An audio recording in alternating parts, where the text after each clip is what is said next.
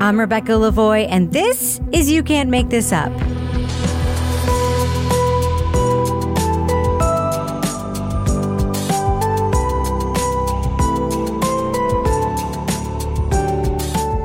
You Can't Make This Up is the podcast where we uncover the true stories behind your favorite Netflix documentaries and films.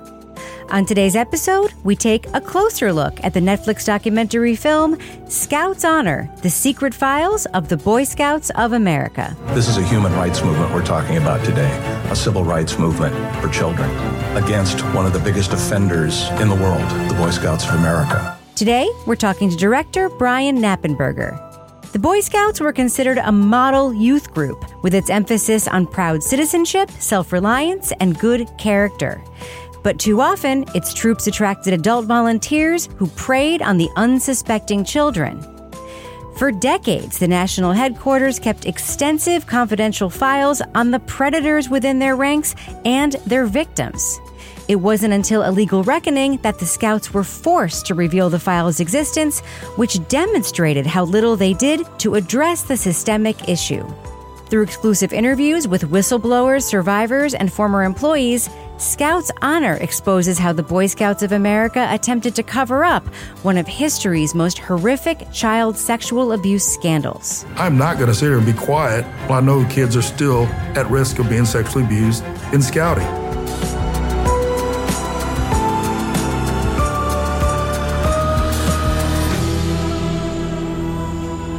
And I'm joined now by director Brian Knappenberger. Brian, welcome back to You Can't Make This Up. Thank you very much. Thanks for having me. So you've told a variety of different stories in your documentaries. How did this one come onto your radar? Well, I was making a short film called Church in the Fourth Estate, and that film kind of almost by accident stumbled into this territory. I was looking at a story about journalism, actually, and this figure that had tried to discredit a bunch of stories in Idaho Falls and the Idaho Falls Post-Register. And so I was making a film about that, and then I sort of realized and looked into what the actual stories were about, and that was my first introduction, really, to the issue of child abuse in the Boy Scouts. And so as I started looking into it more and more, you know, I was kind of getting my head around the depth of the problem. It just seemed to be much bigger than anybody was sort of thinking it was, and it was massively underreported. So I wanted to start looking into it, and just around that period of time, the Boy Scouts declared bankruptcy, and 82,000 claimants came forward, which was staggering. Many more claimants that came forward against the Catholic Church. So it was pretty obvious that it was an enormous problem, and that was the beginning of this film, and a desire, a kind of mission to understand what happened and how big of a problem this was. Isn't it safe to say that in its day, the Boy Scouts was considered like the gold standard of youth organizations? That phrase in particular, the gold standard, is their phrase. They often advertised that and tried to sort of promote themselves as that. I do think it's true that some of the early efforts to combat sexual abuse within the ranks of the Boy Scouts were somewhat progressive. But to be clear, incidents of sexual abuse go back right to the very beginning of the Boy Scouts. The very first Boy Scout troop ever had somebody that was kicked out for child sexual abuse. This has been a problem for a very, very long time. They developed this system of keeping records of incidents that happened. And the idea was that if they were to record a volunteer or a scoutmaster or somebody who was involved with the organization and make a record of something that happened, then that person, once they're kicked out, would then be checked against this list and not be allowed back into the Boy Scouts. This is, at the time, a somewhat progressive way of dealing with the problem. And the first real public knowledge of this is in 1935 when the New York Times mentions this. Theodore Roosevelt mentions the red flag files. And people will start to ask questions about what that is. And the Boy Scouts comes out and says they have this system. Over time, unfortunately, that system becomes more about covering up this activity. And that issue of child sexual abuse, I think, over time becomes, in the minds of the people running the organization, more of a PR problem than a real human problem. So I think what started out as a potentially decent way of tracking a problem became a way of hiding the problem. So the files did come out during this lawsuit and they were unearthed during the discovery process, but it really is unclear to me. I mean, you're calling it a progressive way of tracking it, but why were they compiling these files if they weren't acting on them, like really proactively? That's a big question. The Boy Scouts had detailed records on child abuse going back hundreds, nearly 100 years back to its original founding of the Boy Scouts. And so they were in a position to understand this problem maybe better than anybody else. But this was something that they kind of repeatedly tried to make go away. They believed that it made them look bad. It interfered with the image of the Boy Scouts, which is so often, as we know about, Americana and apple pie and all this and safety. And so this was something that ran contrary to that. And at some point, they decided that this was more of a PR problem for them, I think, than anything else. And so it's a missed opportunity. I think they could have understood it better, the problem, and maybe contributed to solving it in a way that was vastly more aggressive than they did. And instead, they sort of chose the other path. Can you talk about why the Scouts is a uniquely dangerous environment for children? Like, why the Scouts? I mean, it seems like a more dangerous environment, and I think they cover this in the documentary, than church groups, than schools, than other kinds of places where kids can be. Yes, your question touches on the main answer, the main response that I got from the Boy Scouts when we talked to them. And that is that this is a problem in lots of different parts of society, that there are church groups and schools and that have had this problem, that this problem is seen throughout society. And the Boy Scouts is just a part of that problem, and that the Boy Scouts is actually trying to do something about it and try to solve it. This is the primary response you get from the Boy Scouts. It's in the film 3 or 4 times. Those aren't repeated clips. Those are variations on the theme that I got over and over again. I think this answer is dangerous, and I think it's a kind of way of deferring, sort of denying the problem. First of all, it ignores the fact that there are 82,000 people that came forward. 82,000 is a staggering number. As I mentioned, before, this is more than the number of claimants that came forward in the Catholic Church scandal. This is not like other scandals. It's the worst scandal of its kind. So first of all, it's not true that this is just like other things in our society, even though there may be problems in other parts of our society. But it does also ignore what is uniquely vulnerable about the way the Boy Scouts operates. There aren't other youth organizations really like it.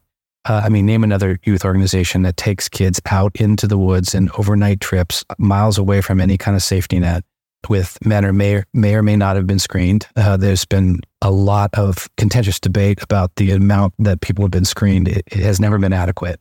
And, there's incentives for kids to get Eagle Scouts, to depend on volunteers and other older Scouts and stuff to make progress within the Scouts.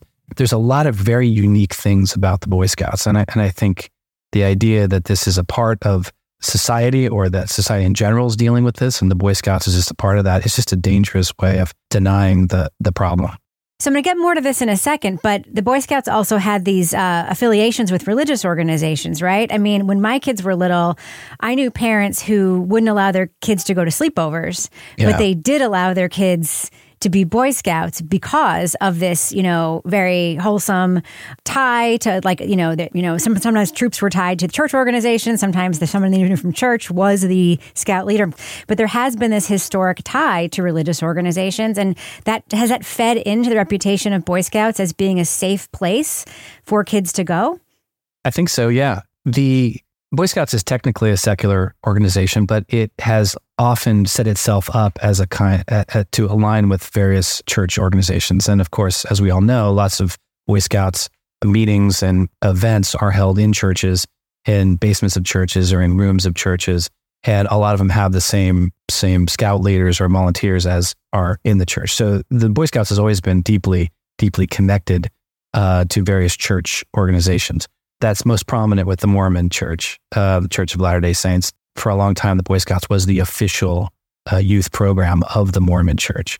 And lots of Mormon boys went through the Boy Scouts. So that represented a lot of money for the Boy Scouts. There's always been a question about how much the Boy Scouts have been influenced in their various policies, particularly on the issue of gay Scout leaders, by various church organizations.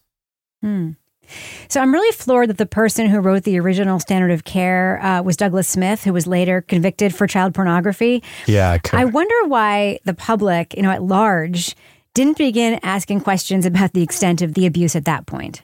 Yeah. I mean, that bit of the documentary was just a shocker to me. I had no idea going into that. Michael mentioned it. I looked at the deposition and I was just amazed. I think people will be amazed when they see that part of the documentary. Your second part of your question, I don't know if I have a good answer for why people didn't start paying attention to this more. One of the things that really kind of drove our team as we started looking into this is just how underreported this was. This is a really, really big deal, and it is just massively underreported. I think part of that is that there's been a real, and has always been a real stigma for men coming forward to talk about issues of abuse. Men often don't disclose this. They don't tell their families. They don't tell anybody about this. They don't pursue legal action against this. And the typical age at which men do disclose is late into their 50s. So you imagine the complication that happens with statute of limitations laws and things like that have basically at that point, up until recently, shut the courthouse doors to any sort of justice that they might be able to pursue. So I think part of that is a social stigma, that it's difficult to talk about these issues. But I'm definitely deeply sort of aware, and I think have respect for the men that did come forward and talk about this to us. A lot of the people in this film, this is the first time they've told anybody. It's kind of remarkable to think about that people wouldn't have told good friends or people they work with or family members, but they did take time and come forward and tell their story in a very public way here. And I just think that's probably the base of all of this project, the courage that takes in order to do that, especially in a society that hasn't really been open to those sorts of conversations. Well, you did mention earlier that there were 82,000 victims who came forward, and you just said that some of them have never told their stories before until this documentary, some of the victims. Was it difficult to find adult survivors who are willing to talk to you? It was.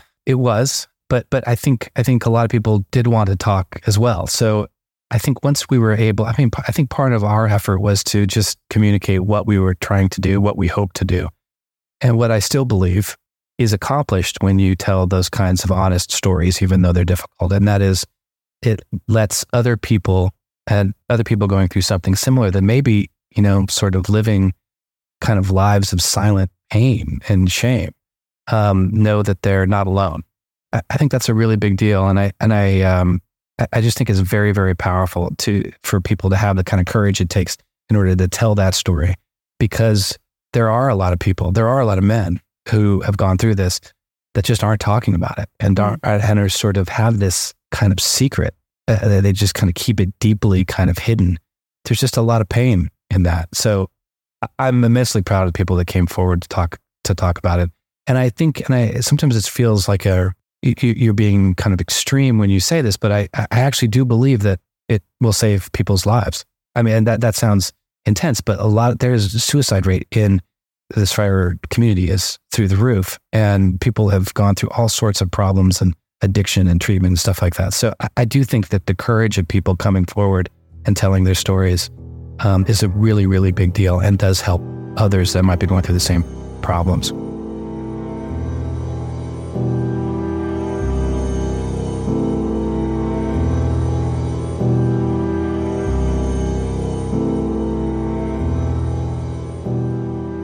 So in your film, we meet Michael Johnson. He was the director of youth protection for the national office. And to hear him tell it, he had a law enforcement background, I should mention. The Boy Scouts weren't just indifferent to the problem, they were misdirecting him about the extent of the issue. Can you talk about that? Yeah, it just shows you the level of secrecy that we're dealing with the Boy Scouts. Michael Johnson is a really remarkable figure. I think for a story like this, which is so sort of critical for the public interest, but also so massively underreported and so shrouded in secrecy, the Boy Scouts really actively tried to squash stories or to try to intimidate sometimes victims in courtrooms. They tried to get rid of this problem. They tried to make it not to silence it. So that's why Michael's voice is so important. Before he even gets to the Boy Scouts, he's an expert in child sexual abuse.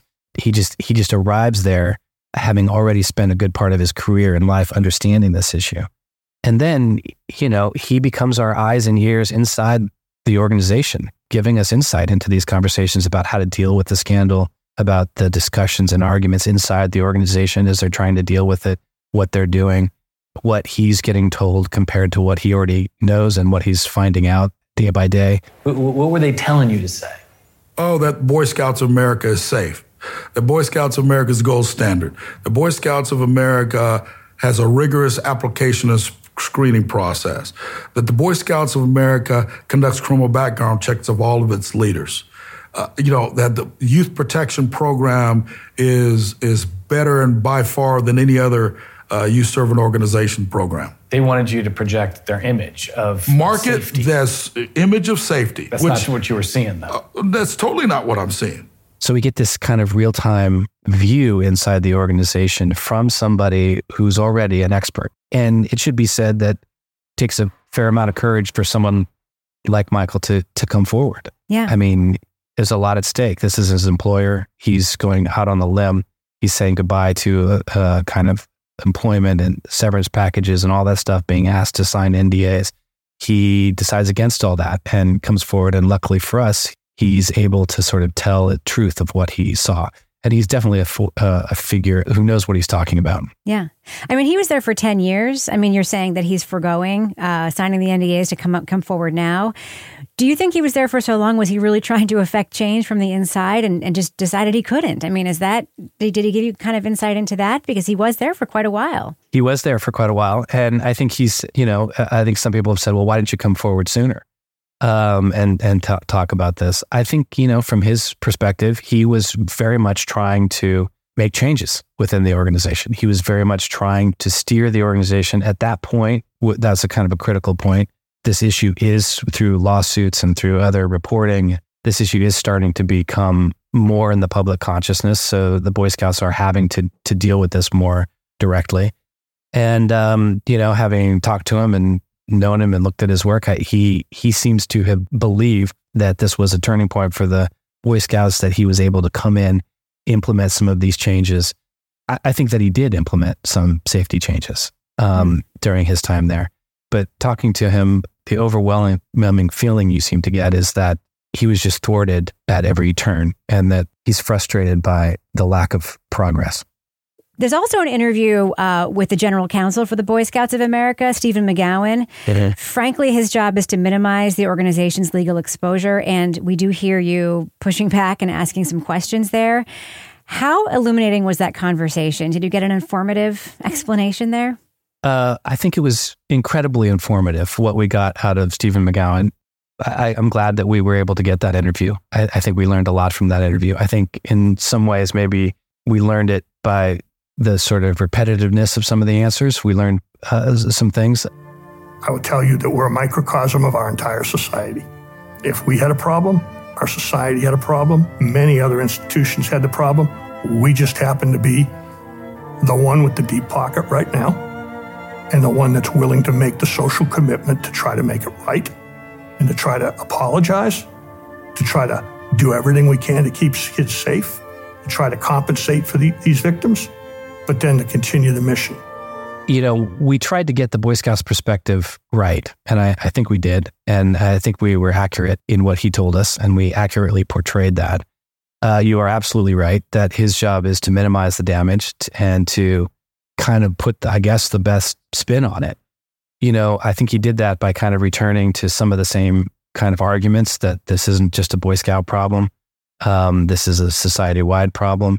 And I just think that's a dangerous way of answering the questions. And when you talk about an organization that has just had 82,000 people come forward to say, oh, well, we're just a part of a society of large, is not a way of taking leadership or ownership of this problem. Right. This is an organization that we have held up as moral leaders, that we give our children so they can learn moral leadership. And this isn't the way to answer that question. Yeah. The way to answer it is to accept the responsibility, understand the staggering nature of the problem, and to do anything you can in order to keep kids safe. And we haven't seen any of those. Right. One of the victims that you speak with is Doug Kennedy. Mm-hmm. He talks about the profile of his family. His father had died. He had a single mom, maybe not a lot of attention at home. We heard about similar families during the Catholic Church scandal as it unfolded. This is a typical profile of those who were targeted, you think? Yes or no? Yeah, it's hard to say typical, but this is definitely something that you do hear a lot sometimes. And it did come up in some of the other survivor stories as well in the film. It did come up in the film with some other survivor stories. Predators target people and families that where they think they can get away with it. And it is often single mothers. It is often situations where I think in Doug Kennedy's case, his mom appreciated having him taken care of. I think there was even some food insecurity at the time that was helped by the Boy Scouts. There was a paycheck at some point. He was somebody who was helping the Boy Scouts. And so for all of those reasons, it made it very difficult for Doug to, it was a disincentive for him to come forward and tell his mom. And so I think perpetrators know this and understand this and target those sorts of families as a result. One story that demonstrated the lasting impact of abuse came from Tom Crummins. He talked about his journey. Can you just talk about how that struck you and what you got from talking to him? Yeah, he was he was the youngest person we talked to. So I think it was one of the most sort of fresh and he was dealing with it, I think, in the most dramatic way. As he was assaulting me, he kept saying, "You're nothing and you're never going to be nothing." That shame became mine, and it's still there. And when something goes wrong, it confirms in my mind what I have always known to be true. I am nothing, and I'm never going to be nothing. That's what the assault did. His story, comes back to him later. He, like so many people, is just really struggles to kind of deal with what happened and how it happened and how it's kind of changed his life. I think one of the things that's so moving to me about Tom is that he has sort of dedicated his life to statute of limitations reform and to taking action and being active in terms of trying to change laws and do everything else. So I'm really moved by Tom's story. He's somebody who has gone through a lot, was very suicidal. He talks about that openly in the piece. He talks about it at length. It's extremely moving. It's very powerful. And I think he's probably one of the people that, as I said, he's the youngest that we talked to, but he's probably one of the people who is sort of still freshly dealing with it in a way. But the sort of choices that he's made in order to try to help other people, to try to go through activist organizations, to really work to pass laws that may change people's lives, I think is just a very, very powerful model for people. He tells this incredible story about that Eagle trophy that his father received from the Boy Scouts. He talks about how he smashed it in anger and then he glues it back together again. I can't tell you how many times I look at this and I'll just hold it the same way and I'll cry. Some of the wings, you can look and see there's kind of a haphazard glue job on it because at some points in the past I've gotten so angry at what this represents that I've just chucked it at the wall and then struggled to piece it together. There's symbolism there, right? Definitely. Yeah. Wow. Couldn't believe it when I heard that story. Yeah. It's on a prominent part of his shelf, a symbol of an Eagle Scout, a sculpture that was given to him, has his father's name on it. And it's broken and glued together again in all sorts of places, which I think really speaks to the complexity that most people have when they address this issue. The Scouts means a lot to people. This is an organization that has done good things for people. And so when they struggle to square that with what the Boy Scouts has done and the way they have kind of dropped the ball on this very important, maybe the most important possible thing that they could have to deal with, it just shows the disconnect there. So when pressured to publicly address the systemic abuse of boys, the Boy Scouts focused on gay Scoutmasters. Can you talk about the factors that led to that decision when clearly gay Scoutmasters, were not what was behind the systemic abuse of kids in the Boy Scouts? Michael Johnson describes a culture that equates homosexuality with pedophilia. That's the culture that he says he experienced inside the Scouts. There are misconceptions, obviously, in society. He describes this as a common misconception inside the Scouts. So I think this plays into things in all sorts of ways. I mean, obviously, we spend some time in the documentary kind of exploring this issue. More than one person has told us that inside the organization, even very top levels, homosexuality was equated with pedophilia. Was that belief common among leadership in the Scouts, that there was a connection here? I can't speak to what they thought, but I think... Well, you can speak to what the tone is inside the leadership and what was being said. You were there at that time. No, I never experienced that in my time. I experienced it in my life for many years as I grew up in society, in communities, in churches, and things like that, that there were a number of common misperceptions, but I never experienced that while I was in scouting. Do you believe there's a link between? No. Did the focus for so long on gay scout leaders lead the organization down the wrong path? In other words, away from solving the problems of abuse with Boy Scouts? I can't answer that. I don't know. Is it a distraction for the real problem? No, I don't think so. You don't think it was a distraction? No. Keep in mind that the Scouts, for a very long time, had a policy that if you identified as gay, you were kicked out. And they didn't allow gay scout leaders. They didn't allow gay scouts. That only happens in 2013 and 2015, I think. So they actually went to the Supreme Court to really defend their right to discriminate against gay scout leaders.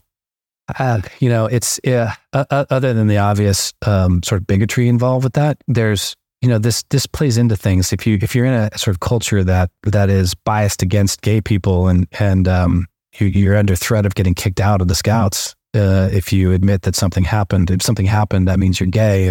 If you're gay, you get kicked out of the Scouts. That's just another kind of it's this cultural bias that is another disincentive for victims to come forward. Well, as in so many of these cases, it seems like the only remaining justice these victims can achieve is in civil court. The Scouts have advantages, the statute of limitations and bankruptcy protections. Can you talk about how plaintiffs have dealt with this, how they are dealing with this? Yeah, I mean, maybe I'll just talk a little about the bankruptcy process, which I think is uniquely inhumane to this issue. The Boy Scouts declared bankruptcy because of the sheer number of claimants that were coming forward. And when that happens, and this is Chapter 11 bankruptcy, the key element of Chapter 11 bankruptcy is that the goal then for the bankruptcy process is to have the organization survive, to find a way for it to keep on running. So that's what happened here. The Boy Scouts declared Chapter 11 bankruptcy because of all these claimants. And then the mission for a number of years was just to figure out a way to how the Boy Scouts continue to operate and to come out of it being able to operate. That turns victims into creditors. So in other words, the victim becomes something that the Boy Scouts has to pay out to, and that's no different than the roofer that didn't get paid in a construction that went bankrupt or something like that. And so during this process, those 82,000 claimants never got a chance to tell their story.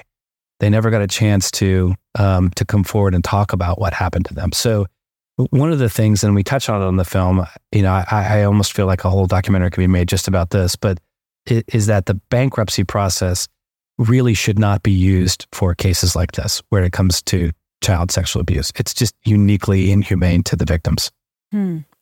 So what is the status of that lawsuit now? We heard the victims were awarded $2.4 billion, but that's not the end of the story, right?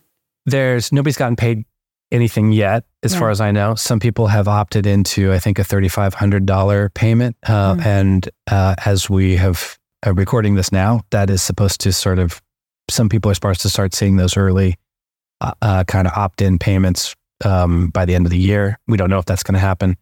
Behind the scenes, we get the same sort of kind of infighting we've seen throughout the bankruptcy process, jockeying in various ways to talk about how to pay this out. So yes, the bankruptcy process was completed. The final amount was $2.4 billion, but it's still an ongoing process, and I don't know when survivors are going to get paid ultimately.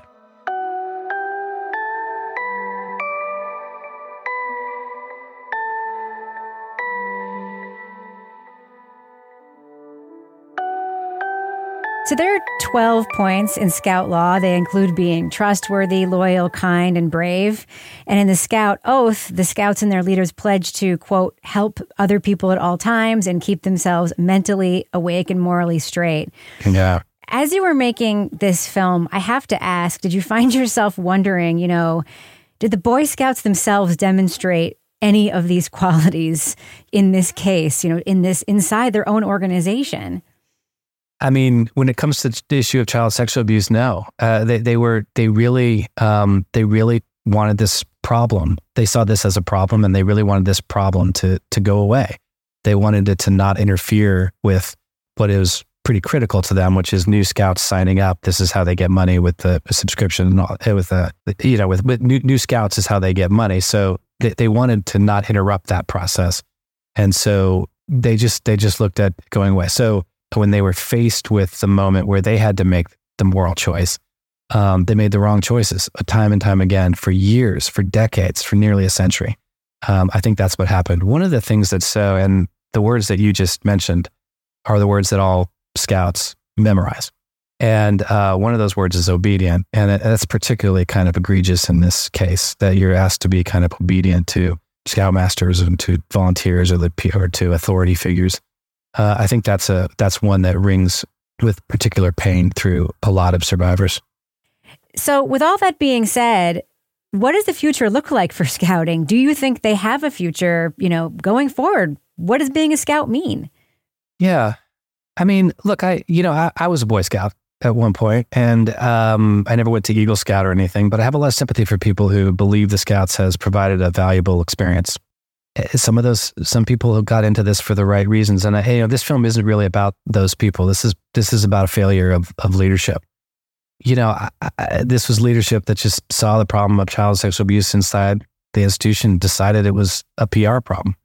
I really, truly believe, I'm a documentary filmmaker. This is the kind of basis of, I think what we do is we want to drag this out into the cold light of day. We want to let people understand what happened, how the Boy Scouts reacted to it, what they decided to do when they understood how bad this problem was, their actions over time, their beliefs inside the organization, the arguments that they had, the choices that they made as a youth organization. And so, yeah, I think parents should understand this, what happened. People should see what happened here, this investigation, the crimes that were committed here, and the depth of this problem. And they should understand and try to get a grip on what the Scouts are doing now to keep things safe. As a documentarian who has been doing this film, creating this film for 2 years, I got to tell you, it's hard for me to understand how the Scouts has changed in a way that would make kids safe now. Michael Johnson says kids still aren't safe. When you look at it, it's easy to have these things fall through like sand through your fingers. What actually have they done to make kids safe now? It's very difficult to determine what that is. You can look at their website, but they've continually, for instance, resisted third-party oversight. I think a congressional investigation should happen here. I think all of this needs to be dragged into the cold light of day. And then if people decide that the Scouts have done enough to make kids safe and that this is still a reputable organization, that there's still value here, then they can continue. But I don't think they continue without that. I don't think they continue by continuing to brush this under the rug and pretend like this is a minuscule problem. This is a big deal, what happened here. And the choices that they made were a big deal and speak to the integrity of the organization. The organization won't have any integrity unless we understand what happened and what they're doing now. This is the only path forward, whether they survive or not. The only path forward is to understand what happened. Parents should get this. Beyond that, Scouts have a congressional charter, which is a sort of official stamp of approval from Congress. It's Red Cross has it, the American Legion has it, Boy Scouts have it. So, and this means a lot to them. Congress should look into this. There's no question about it. Every other scandal you can think of or name has had a Senate hearing. Why not this one? Why haven't we heard from these Scouts? Why is a documentary on Netflix the first time these Scouts are even getting to tell their story in a public way? Olympic scandal, everybody, we're able to tell the story. This is a cathartic part, a good part of the process. but didn't happen in the bankruptcy. Wow. And it's not happening. There's no plans for anything like that to happen. This is where documentary filmmakers hopefully have an opportunity to let the problem be heard. Wow. Well, Scouts Honor sure does shed light on a really important story, and I hope it makes a difference. I have a feeling it will. Brian Knappenberger, thank you so much for talking to me about your film. It's truly wonderful, and congratulations. I appreciate it. Thank you very much. That's it for this week's episode. Thanks again to director Brian Knappenberger. For more of my takes, check out my other podcast, Crime Writers On. Each week on that show, we break down the latest in true crime documentaries, TV, films, and pop culture. If you like You Can't Make This Up, please rate and review this show and share it with your friends. You can find us on Apple Podcasts, Google Play, Spotify, or wherever you're listening right now. And make sure to follow the show to stay tuned for all new episodes. Our music is by Kelly Mack at Netflix Music Lab. You Can't Make This Up is a production of Netflix. I'm Rebecca Lavoie. Thanks so much for listening.